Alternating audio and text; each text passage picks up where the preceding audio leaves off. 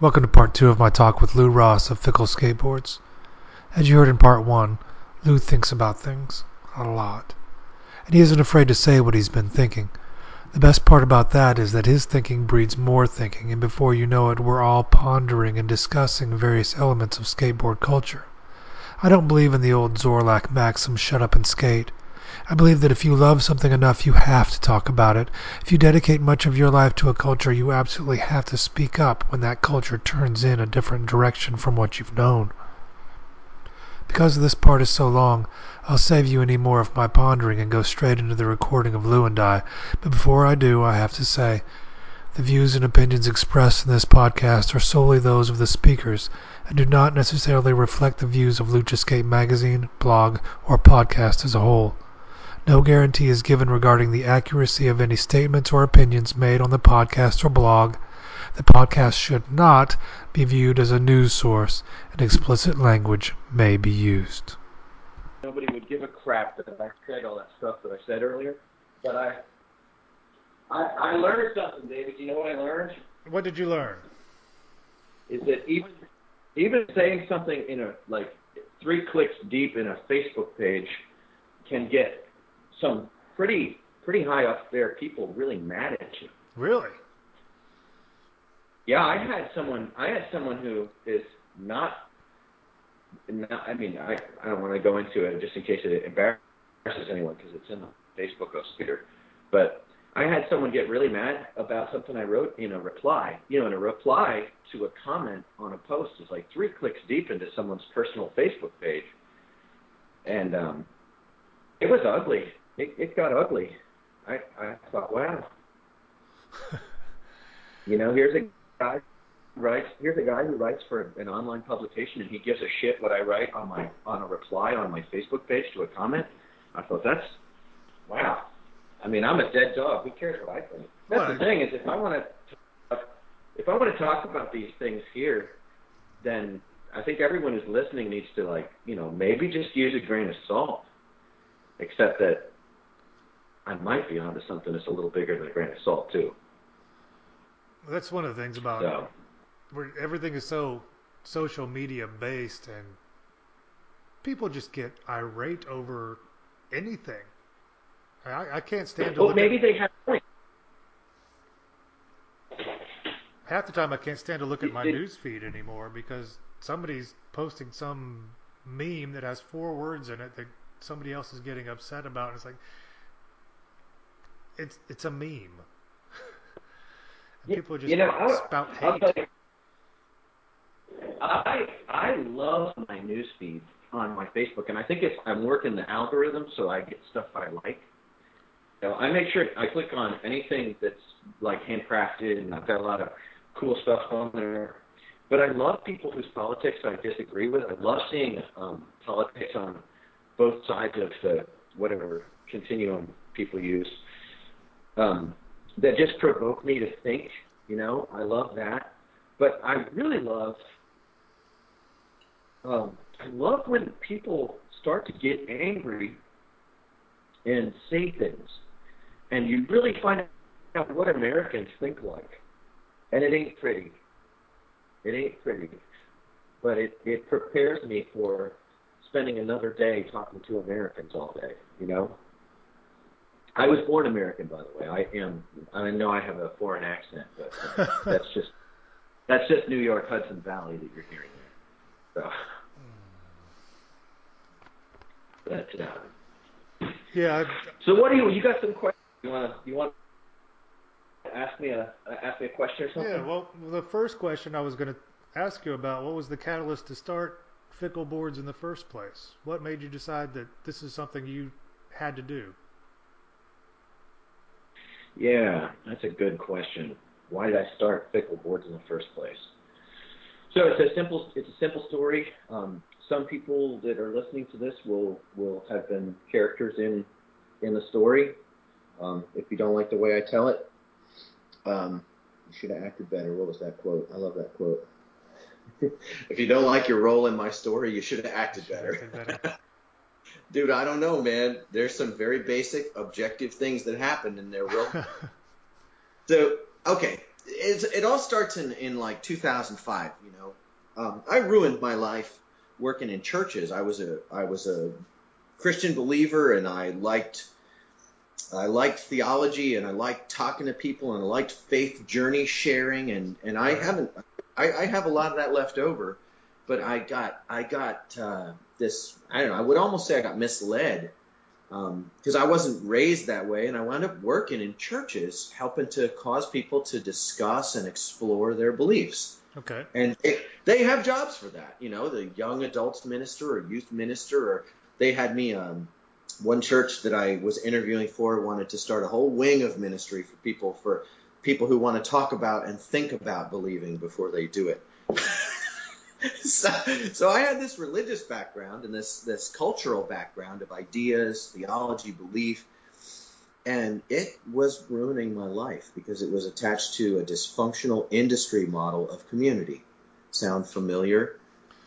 You jump from one frying pan to another frying pan, huh? Well, believe me, skateboarding is a way less hot frying pan than that. Oh, that Really? stuff. Oh my gosh, because you're like dealing with like some kid in your church has been accessed by a pedophile, and when you bring in a social worker and you involve the police, which you should do, that's Absolutely. right.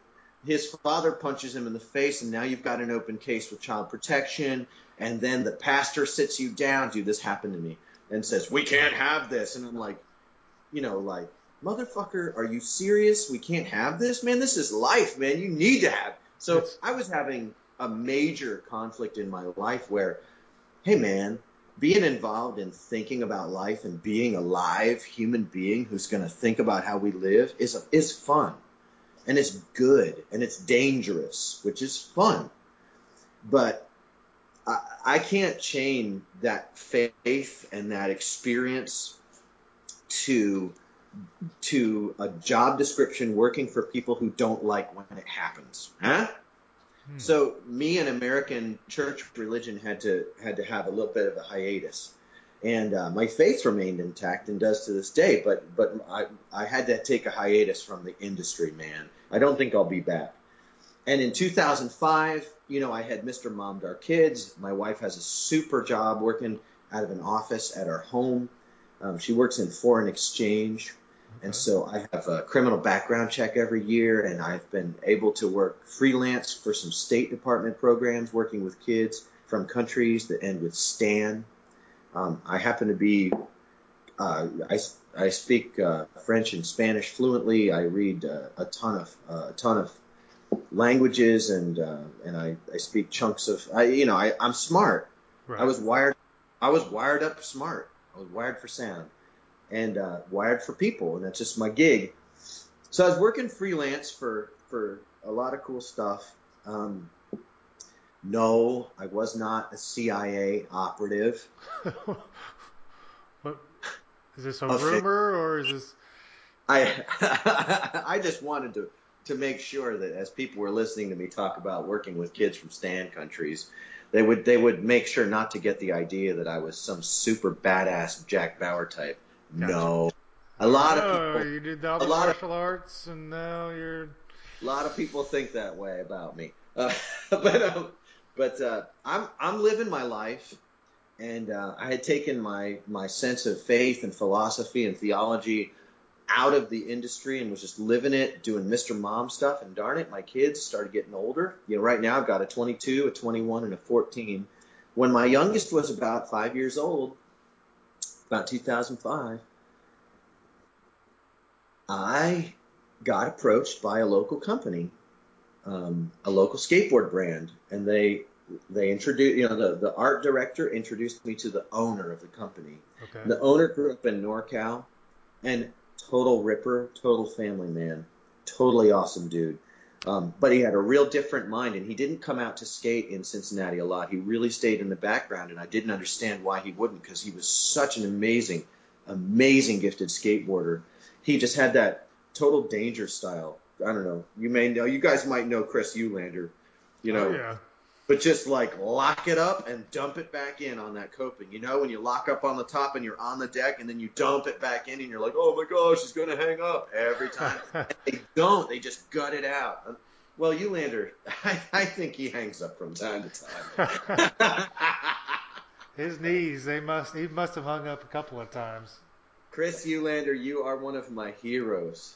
Shout out. So, Absolutely. 2005, I get this invitation, and man, I can't tell you, I'm a low level talent in skateboarding. I really struggle with a lot of musculoskeletal pain, and I struggle with, I struggle with depression, and I get a lot of musculoskeletal symptoms from depression, Okay. and yeah, I don't actually get in such a bad mood as much as I just get really achy. I know that if I went to a doctor, I don't want to really mess with it too much, but I could get diagnosed with like fibromyalgia or some bullshit like that. Oh, by the way, if you're suffering from that, it is not bullshit. I just, it's not. I That's just your love you, and if you're descriptor for suffering it? from fibromyalgia, I did not intend to say or to in any way You're denigrate not the inferring importance. that fibromyalgia No, is bullshit. You just. it is not bullshit. I just I don't have time for that diagnosis, baby. so, I take karate classes and try to stay limber, and it's you skated with me. I'm timid. I get hurt real bad, and I had to have a pretty big surgery in 2014. So Right. I'm pretty crimpy. But these guys, they didn't want me to ride for them. They wanted me to just work on taking boards to shops. And oh, Thornton, man, this was 2005, and I have a romantic place in my heart for the skate shop. I think a lot of guys from our era do. The skate shop, coming from 1986, the skate shop was a place of wonder and mystery. Back when boards were shaped differently, and one week you're buying an Alva with a tri-tail, and the next week, I worked as a kid when I was 15 and 16. I worked building uh, carpentry with one of the guys from my karate school. He was a black belt, and I was a kid, and I was a black belt, and he let me come work with him, and so we were building, and so every week I'd get paid all this money, man. I was 15 years old, and so I bought skateboard decks, man. I bought skateboard decks, and I was always looking for the durable deck because I would do 15 miles on my board, one way on the weekend. Right. We would go and just skate the spots. There were no parks at all, and Yeah, there so were you just barely any backyard. from spot to spot to Yeah. spot, you just kept skating.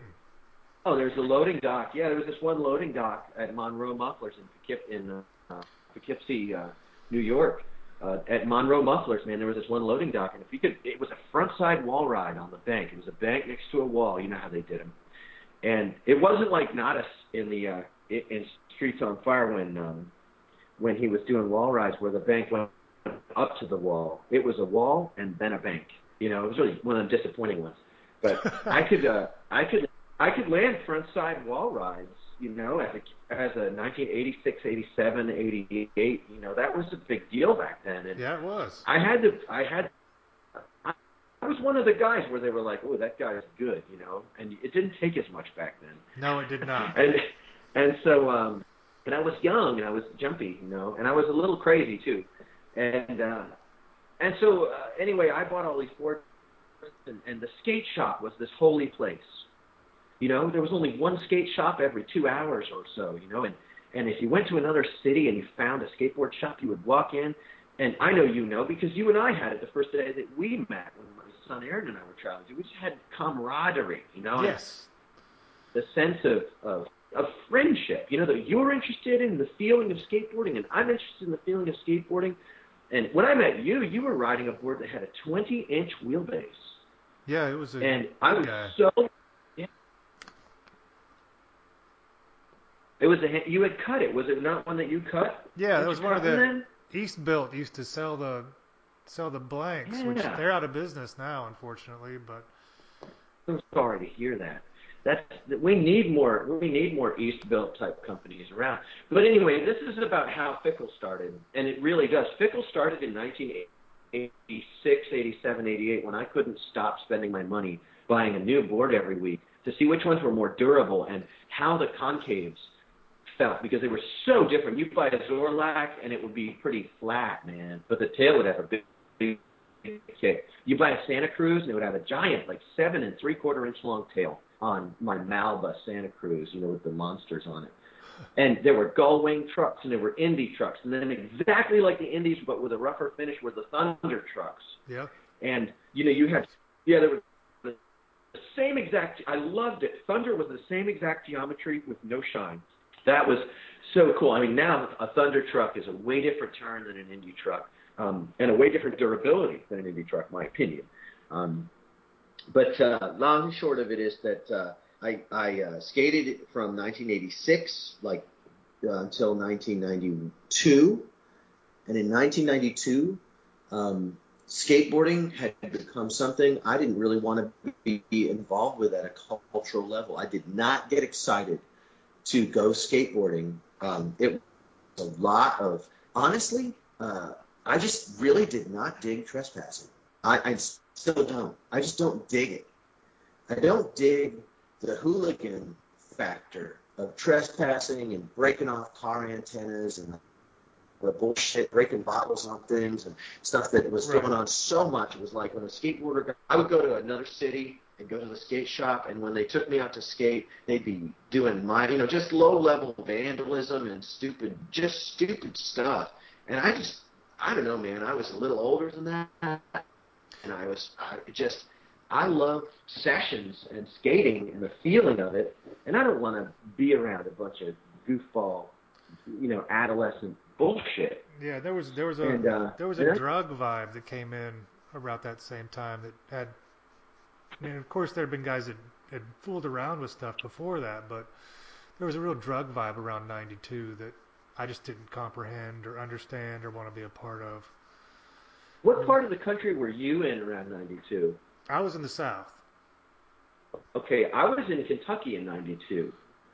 I was doing college, and there was another guy in my college. It's interesting because his name is Andy, and he moved back to Cincinnati. He's a really awesome artist.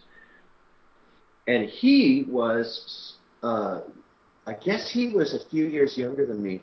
And I remember I was in my dorm, and I had an Eric Dresden Punk Point double kick, and Indy trucks and 60 millimeter wheels on it. And Andy would be down there on the curb, and he was doing blunts. He was learning how to blunt stall a curb, and then like Mexican hat dance it. You know how the Mexican hat dance goes. You go up your blunt to pivot to tail, and then you try and huck it into a Smith, right? So you can go front side to a backside Smith or backside to a front side. Mexican hat dancing it. And I watched him for quite some time. He'd go out every day. And I remember thinking, first of all, that I respected his tenacity. I respected his discipline, and I appreciated his incremental progress. Mm-hmm. But I remember thinking, I never want to go skateboarding and start trying like a million tries at something and finish trying a million tries and go home. It's just not my personality. It's not my temperament. It's not a moral judgment. It's not an ethical judgment. It's just not where I'm from. It's just not your thing. Yeah, that's where we came from. That was what everyone was into. They all wanted to and I could kick flip, but I did kick flips enough to know that, and I ripped out all the ligaments in my front foot on a bad ollie over a trash can on its side. It was on the side. I dipped down and tweaked my front foot real bad, and I didn't like the way kickflips felt. I never liked the feeling of my front foot like that. But I just really I just was super over the cultural vibe. Well, fast forward, I started skating again regularly in 1996. I was only out for a few years. I also didn't like the culture of risk. I didn't like the idea of ollieing down something so big that your board would break, or ollieing down something so big that you would break. The idea of tearing my ACL, ollieing down something, and I got married pretty young. I was already had the girl. I wasn't like in the running. I wasn't doing a mating ritual with my skateboarding, and I also wasn't concerned with my place in society. I felt that I had an identity that transcended how good I was on my skateboard. So my skate was crippled by my sense of personal security and my lack of need for achievement, you know. And Right. I just did whatever felt good. I did whatever felt good, and I tended to just do really, long, hard ollies at high speed, and had my own, like just old style. Just go fast, do slides and big ollies, and enjoy the speed. And fast forward from '96 to 2005, and I got invited to rep for this brand, and that's when I began to experience the skateboard industry right from the inside, what a brand works like. And that was the kind of the early days of small brands. So I was on the phone. I loved talking to Jim Gray at ABC. Jim is one of my favorite people in skateboarding of all time. He seems like I a really genuine enjoy person. Jim Gray.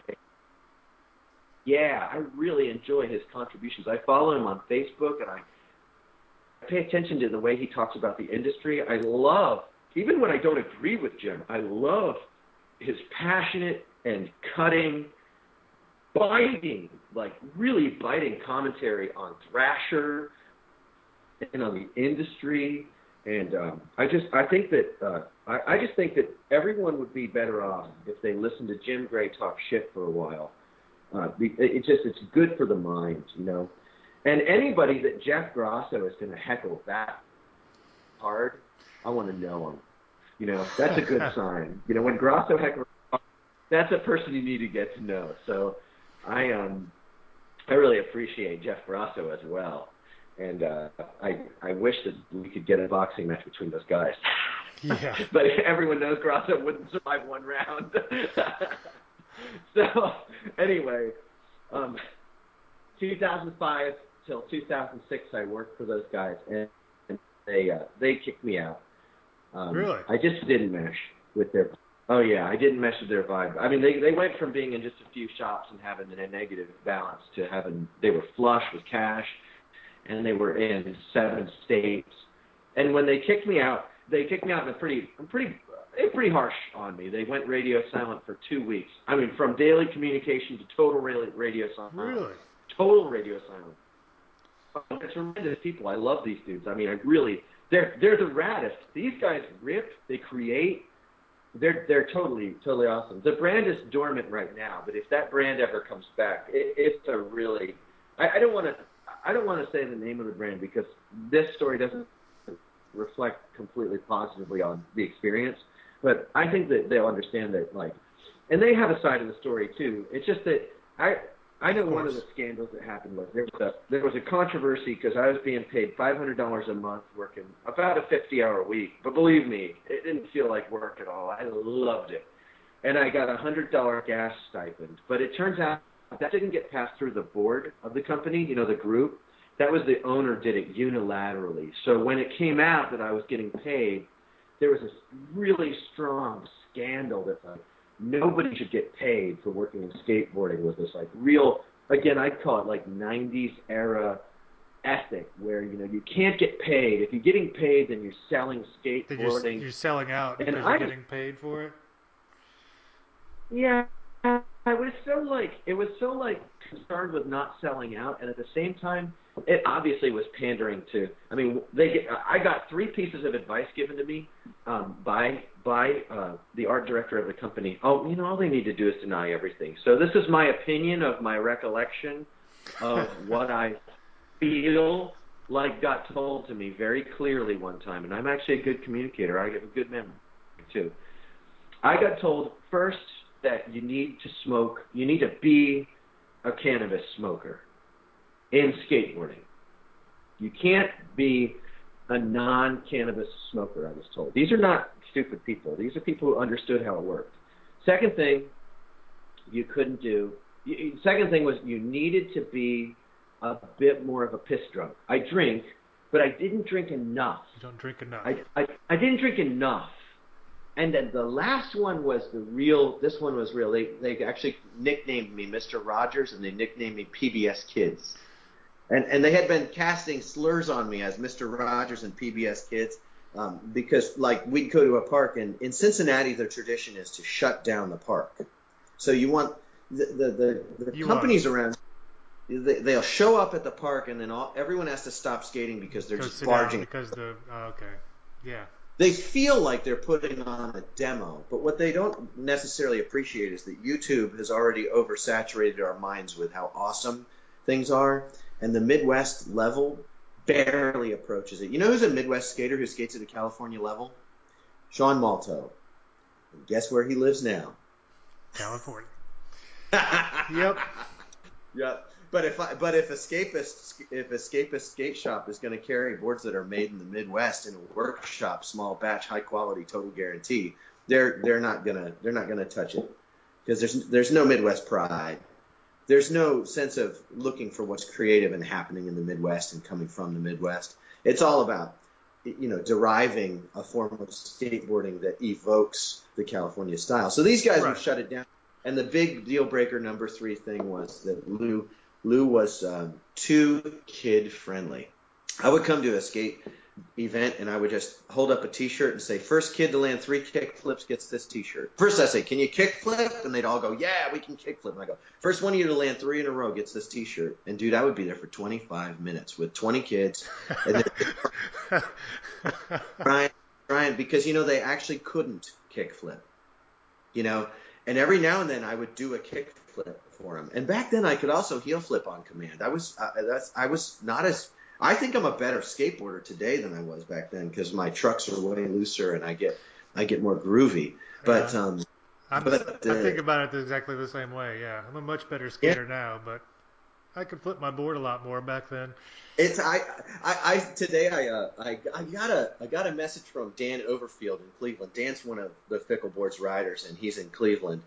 And Dan, man, he gets it. And he said that he spent like an hour or something, or he spent a whole lot of time trying to kickflip. He said he didn't make it. And I thought, and this guy rides for my company because he is the kind of rider that we have. Like he's a real person when he goes out. He makes you want to ride your board because he's encouraging and he nurtures your sense of stoke.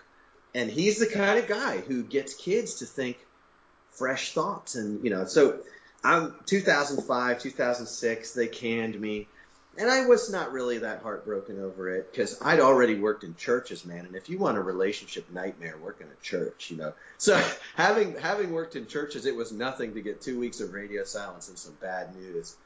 And the owner of the company offered to retain me. He said, "Listen, I'll retain you without telling the other members of the company." Unilaterally, he says, "I'll retain you, and you work the other 6 states and pretend you don't work for the company, but still be my rep in 6 other states." This is the kind of thinking that is pretty normal, and I had to tell him, I'm like, I can't work for a company that fundamentally disowns me at the core level of its relationship. So I backed out of it. And I started to work for the same guy. He also had a skate park building company. Oh, wow. I became a self-employed consultant for his company. And he switched the phone ring over to he gave me a phone and let the phone ring to my phone. It was when the iPhone first came out. I got an iPhone. It was awesome. And I got to work operations management consultant for this sick opportunity. They were doing concrete and wooden. And their guy who built wooden parks, he was an amazing, amazing park builder, didn't skateboard. That can't be true. It is true. This guy would design them, and then that guy would build them. And I actually got to go, one of the places that got built by that company was called Boards Inc. in Richmond, Indiana. And I got to go into Boards Inc. while it was being built and walk through it. And I had the honor, that park is long gone now, but I had the honor of going, that hubba is in the wrong place, dude. We need to move that hubba like now. And the owner of the company and I moved the hubba. We took it up and we moved it so that it worked better. There was a post near it and we needed it to be. I loved it. It was so fun. So I really appreciate this guy who ran these things. I really did appreciate him. He wound up being quite angry at me. You can imagine, because I don't fit this dysfunctional model very well. I wound up betraying loyalty because I was an independent consultant, self-employed. Sure. And when the checks turned to rubber, I gave them 2 months notice, and I ceased working for them on that 2 month notice. On March 14th of whatever year that was, I was done. And as soon as I was done, their customers kept calling me, asking me to help them get work done. And you said And no. at first I said, yeah, I'll refer you back. And I kept trying to refer them back. But I didn't work for that company anymore. So then I started looking for other firms that could do quality work. And to be honest, these guys did really good work.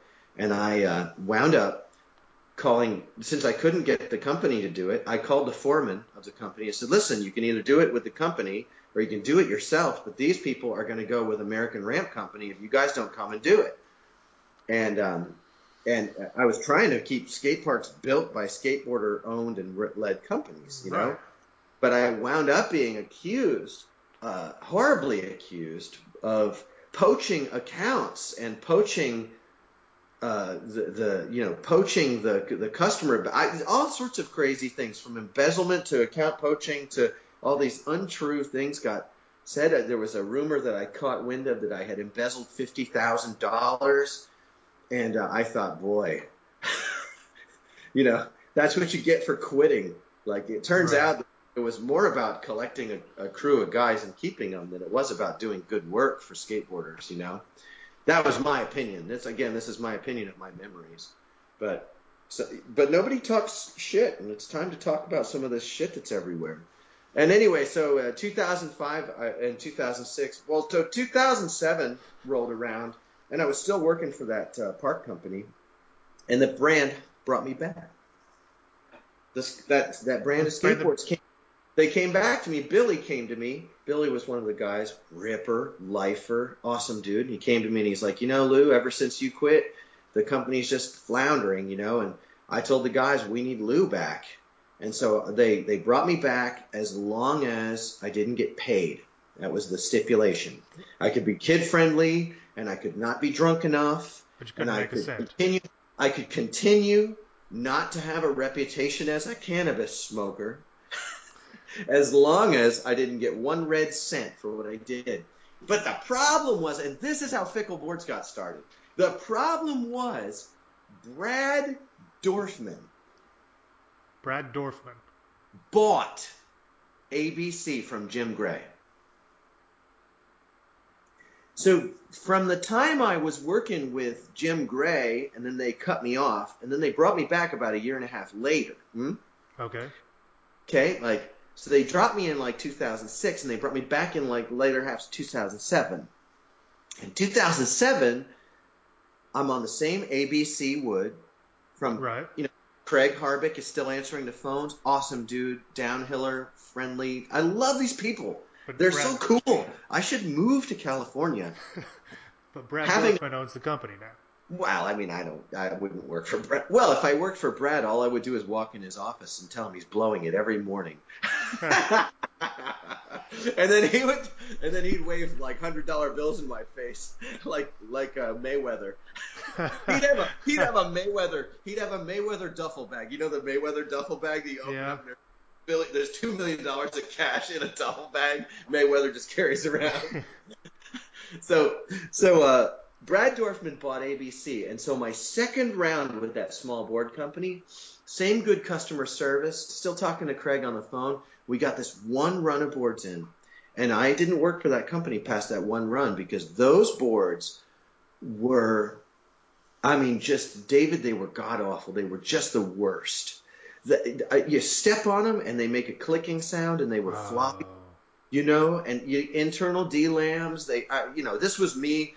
I was just beginning to learn about all this shit that goes wrong with low quality laminate. And you're really seeing it because now you got, what do you got? Maybe 50 or 100 boards over maybe 3 different sizes. So you got maybe 33 boards that you have, and you sell 10 and you comp 5, and now your margins are gone and the business is tanking. Sure. And I'm repping for this company, and I wasn't a terrible skateboarder or anything, and I got free skateboards. And when my board got an internal delamination and began to fall apart, I would replace it, and I would tell the owner of the company, I'm replacing this board because I'm not going to be out there with my low-level skating and snap a board in front of a bunch of kids. And that's what's going to happen because these things are awful. And I called up Craig at ABC, and I said, Craig, booby, baby, talk to me, buddy. These boards, they're not the same. And Craig said, these boards are the same product that you had before. And I said, Craig, baby, this is me. This is Lou. Put your cheek on my cheek, baby. Talk to me. And he says, well, Brad did buy the company, and now the wood is stored in a different location. I says, David, I says, where is this location? He says, it's outdoors underneath an awning, like a thing, a pavilion or whatever. It's outdoors. Like under somebody's carport or something. Exactly. And that's the mental picture I have of my memory of my opinion of what this was that I think I heard. So, there's no defamation lawsuit will stick on this conversation. So my opinion of my memory of what transpired there was I was learning that, hey, you can't store the fundamental laminate in a fluctuating environment and expect to have the same kind of glue bonding because the rate of absorption from the glue roller surface treatment to the bonding, is going to be different. With what's at the bottom of the stack will be more moist, and what's at the top, and what's more sunbaked, and which is on the east side, west side, south side, north side, and you're looking and you're like, yeah, no. So the curing is off, everything's off, and the boards are cracking, and they were dipped. They were white dipped boards, and you could see the edge cracking. You could see all this cracking. And there's a joke, you can hear them cracking as they're sitting there in the box, and now I've always heard that dip boards, the boards that end up being dipped are the ones that you need to be wary of because they're the ones that show the most problems. I cover it up. I wound up with that brand that I was working with. I wound up brokering them an account with South Central. Ryan Adkins runs South Central, and I find him to be an excellent dude and a nice guy. Answers the phone, has time to talk. A lot of these guys who run these factory outfits are really nice people, and I really enjoyed working with them. And I brokered a batch of samples from South Central, and the wood was thin, it was whippy. The samples that we got were warpy. And I asked him to give me the biggest, longest board that he could do. And the samples came, and the guys with the brand, the owner of the brand said these will do fine, and they were on South Central from there out. Okay. And that's out of Alabama.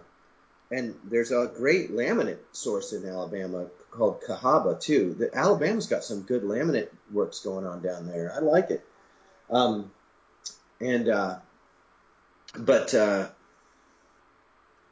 I was a little disenchanted at that point because I didn't really like the quality I was seeing of these boards because I came up riding on Santa Cruz boards that were pressed in Milwaukee by the same plywood company that presses the boards for Beer City and for 1031 or pressed for 1031. There's not a workshop called Beer City. Beer City is a sub-branding of this plywood company in Milwaukee, and they make an excellent skateboard product. Another great skateboard maker is Watson Laminates. I mean, boards at Watson Laminates, we know they're super good. I've even had Watson Laminate boards that have ply splicing in them that is done the worst way you can ever ply splice. And I've seen a ply splice in the tail, a cross grain on a lengthwise ply last with a 300-pound rider on just an 8.5 popsicle board. And that 300-pound kid could ollie 18 inches high, and he beat on that Santa Monica Airlines board. He beat on that thing and beat on it. It was already used when he got it. That was part of this whole period where I started to just, hey, where can I find a good-feeling, long-lasting skateboard like back in the day? Right. And I saw boards like that Santa Monica Airline, and God bless Skip Engblom right now, dude. That guy is just he's just a super character in the history of skateboarding, and he's still running SMA, Hmm. old school, small batch, and he's tight That's with Watson. It's a great brand to buy a yeah. board. Bulldog Skates. They do all their stuff on Watson. Yeah, they're I don't great. even I don't even own a Bulldog skates, and I should. I should have a collection, and I got into Bupkis because I skate everything I buy, and I'm a kind of a nerd that Yeah, way. I've owned a bunch of Bulldogs, but Oh, they're all gone now because are they expensive? they're way expensive. I mean, you're looking at Good, good for them. well, it keeps me off of them though because I just Yeah. $100. I can't do it. To tell you the truth, I see in the future of fickle boards, I do see that, now I'm getting per month easily 20% to 30%, like a third of my orders are people who, now people want wheel wells in their boards. And I don't even charge up. All I ask for is time. But I know that the days will come when, we'll have a much better organized pricing structure, and there will be boards that cost out. Oh, I had a guy who wanted wheel wells, and he's a great customer and a great friend as well. Hello, Joe. Love it. And he wanted wheel wells, and his board, I was charging for all the custom stuff. His board priced out at like $103. And I changed after that, and I actually just started doing flat $70 for every board that goes out of here with grip, Right. and That's sticker. that's shipped too, right? That's shipped. Yes, Yeah. $70 flat rate shipped, because I just want to make boards for people who destroy them. And I'm not very good on time. It takes me a lot longer to fill these orders than I thought it would. But I'll get into the reasons why later. They're actually more have to do with more existential crises, and some of the struggles I've been in the last couple of years. Because the last couple of years I've actually had to fight to be a business, and had to deal with some really intense stuff. We might talk about it another time. But long and short of how Fickle got started, it was at this time I now had done 2 rounds with a small company, and I'd seen the potential for a small company to really inspire. I really like kids, but I also like I basically like all the missing pieces.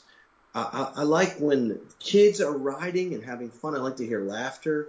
I don't hear a lot of laughter at the skate parks anymore. Really, I don't. Um, I like to see girls riding skateboards, because that tells me something's healthy in the community. Yeah. And I like to see at least a representative diversity. Like if we're in an area of the world where there's different kinds, colors, types, and sorts of people, I like to see at the skate park different kinds, colors, types, and sorts of people. When I go to a skateboarding place and all I see are thin, athletic, similarly dressed young men, and they take a group picture, and all the way over on the one side there's a girl, and she's never unattractive. You know, I just look and I say, that's a picture of a community that, for all of the things we can appreciate about it, we need to critique its lack of diversity. And I can't help but suspect and often criticize that skateboarding just got too cool Yeah. for kids who are smart enough to recognize they don't want to deal with that bullshit. Absolutely. That's Yeah. one of the great things about the Memphis scene is you see that diversity there. You man make me cry. I love Memphis so much. All the Memphis people, they just get it. Well, you know what they got around Memphis is they got the Hernando guys, especially Chad. Absolutely.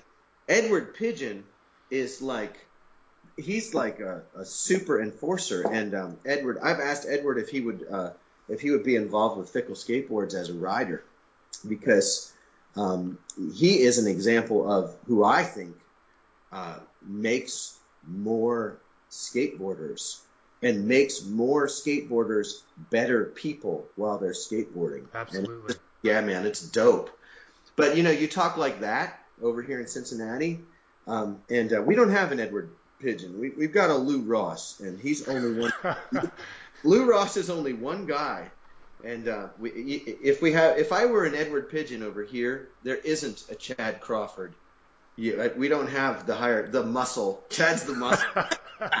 Although that Ed Pigeon, have you ever had a? Oh, and you ever hear? Oh yeah. Oh, I love when he's like, when Ed Pigeon goes, I'll kill you. I'll make you disappear, motherfucker. Oh my God, you sound just like Ed. That's hilarious. Oh, dude, I've got a kick-ass Ed Pigeon, boys. I can do a whole interview. That's totally Ed. That's awesome. That's because I'm a fan. I'm a fan of Ed Pigeon. Anyway, how can you not be a fan of Ed Pigeon? Well, back to our mutton. This is the thing: is from the time I first started in '86, the boards, man. I used to look at that board when it was right next to my bed, dude. It was the boards, man. Your wheels would wear out, your bearings would rust or get bad. Your trucks, I would bend trucks when I was younger, but the boards, man, the deck. You get a deck and you try it out. I remember the disappointment I had one Christmas. I got a Tom Knox, the Santa Cruz Tom Knox, with that crazy cruise missile action going on. Had a huge tail and a tiny nose on it. And it had all these 7-degree and 12-degree and 3 degrees in its concave. It looked like an origami, you know. And I remembered it didn't want to ollie because it was rockered in the back. And I loved Tom Knox, and I loved Matt Hensley, and I loved the Rubber Boys on Public Domain, and could never stand anything else that Powell Peralta did. I still, to this day, have never finished watching Animal Chin. I can't. Really? Oh, skateboarders, I love you all, and I love that you love that. But I can't do it, man. I mean, everybody knows it's horrible. It's horrible. But that's one of the reasons why you love it. You know what? Just so I think bad. it had to do with living in New York and having so my family, you can tell my family was educated. They really believed in education and working hard and going to college. And I really am grateful for my family. But one thing my family didn't do was buy things. We lived real tight. Like, I didn't get Star Wars figures, man. It was tough to have Star Wars happen and not be able to have Star Wars. I got Star Wars figures, but only one or two, and only on a birthday. You know, it was. See, I'm just the opposite. I had Star Wars figures. I've never seen Star Wars. Oh, dude, I love it. I love a dichotomy. I had the figures. I played with them. I knew most of their names. Some of them I didn't know, but I never actually watched it. Well, I skateboarded from 1986. I started in 85. I skateboarded in 1985 for months and months when I first started. I learned a tic-tac. I learned a 360. And I was learning on a neighborhood street that had these asphalt curbs that they were about 10 or 11 inches tall with a slant. Yeah. The top of the curb, the top profile was 2-inch wide. So I would go fast, and I would ride up onto the curb and down, up onto the curb and down, up onto the curb and down. And then I would go straight at the curb. I would go up and pivot the back truck on the top of it and down. And then I started to catch a drag. When I would go up onto the curb, go along, my back truck would drag.